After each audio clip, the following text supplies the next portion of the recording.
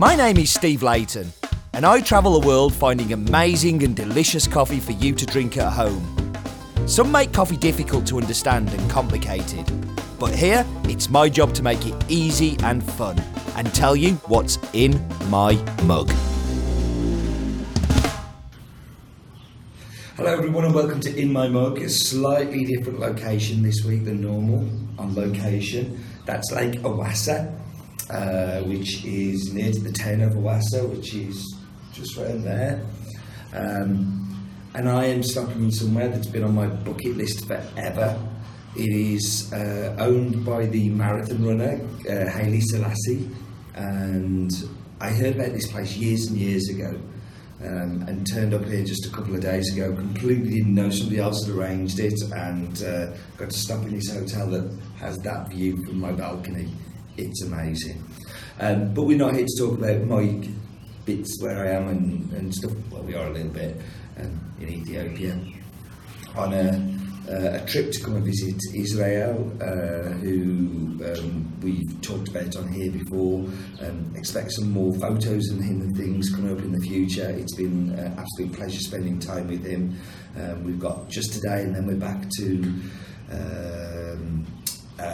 Addis Ababa tomorrow, and then I fly home tomorrow night. So it's been a whistle-stop trip, 4 days in Ethiopia, but lots and lots of fun. Let's talk about the coffee that we have this week, which is from Ethiopia, funnily enough. I don't know how that happened. I may have kind of rushed to get some coffee that we bought to us so we can have it for the moment while I was here. But it comes from the Wadego region, which is in the Gedoa zone, and it comes from a cooperative that is based there. That I don't know a great deal about, so it's going to be a very, very short In My Mug, even after such a long introduction. But before we go any further, why don't we go and look at the map bit so we can get an idea of exactly where it is in regards to Lake Owassa behind us. So let's go find out.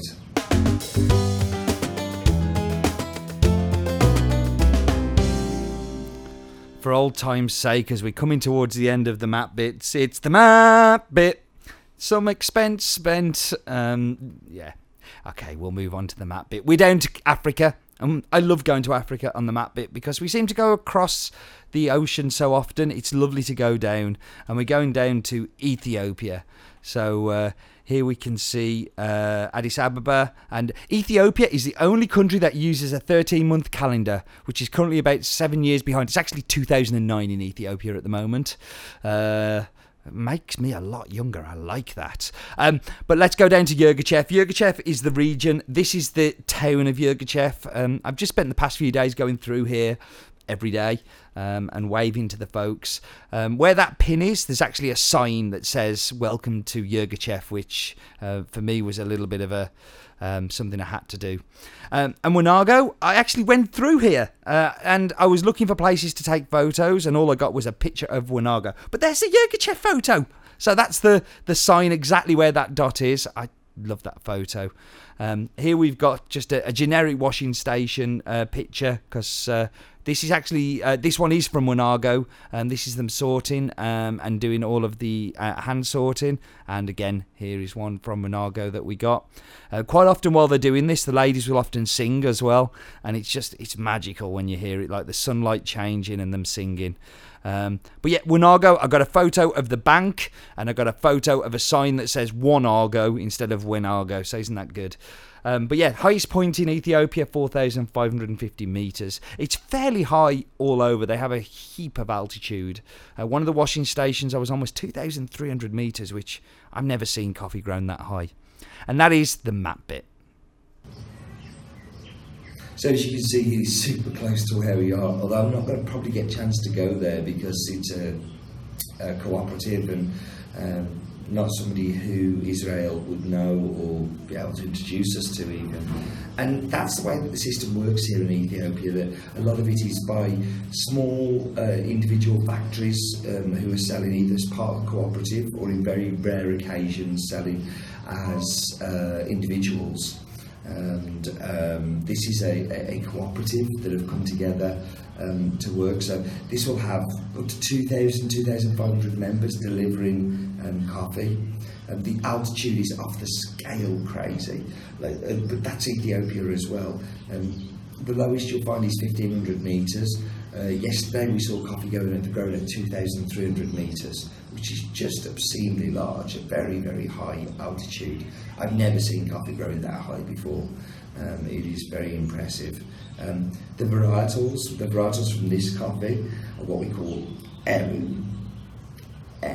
So we know that coffee is indigenous to Ethiopia. It was found here, and over many, many years the coffee has just gone up and changed and evolved and turned into something different.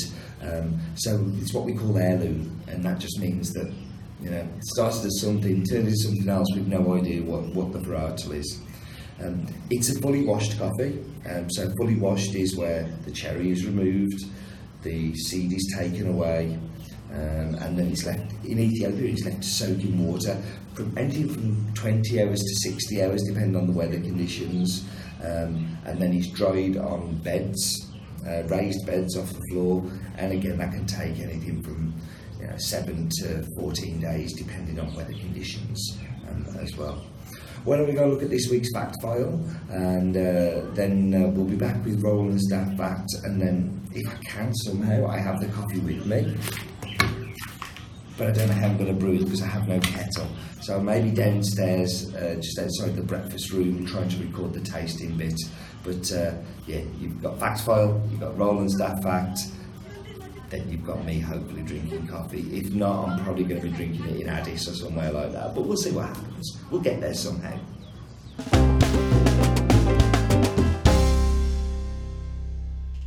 So the fact file comes with its normal disclaimer. Figures may change because we got them wrong. But this week we're focusing on Ethiopia, the wonderful country of Ethiopia. 3,200 hectares devoted to coffee. Absolutely a huge part because the yields are so low on some of the farms. They need that land. The fifth biggest coffee producer, biggest African producer. Total coffee production 300,000 to 350,000 metric tons, which is one heck of a lot of coffee. Common varietals, we're going to say Arabica because they're heirloom varietals and we don't really know what they are.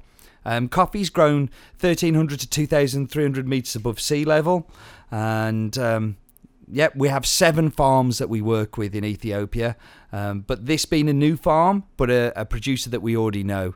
So the mill is called Winago.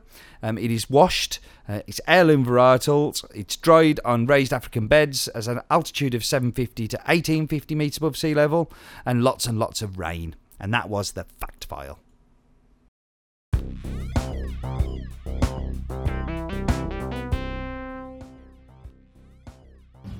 70% of the mountains in Africa are in Ethiopia. It's a very mountainous country, So I found somewhere I could record this. I've also found some way of brewing it. I brought an AeroPress with me with a hand grinder, and I've just sat in the breakfast room looking like an idiot. But then that's what coffee people do when they're travelling, is look like idiots. So let's dive into the coffee. Wasn't Roland's Fact interesting as well? Also, there's a lake that feeds into the White Nile and Black, but it got complicated, so I didn't understand it.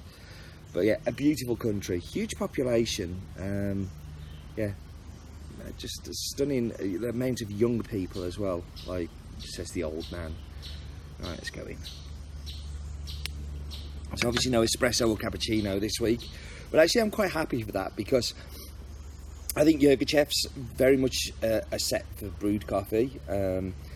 You get lots of acidity, and I mean that's the primary flavour in this coffee for me, is the acidity. It's got a really lovely lemon, and it's real fresh lemon. Sometimes you end up with a lemon juice or a lemonade. This is real lemon.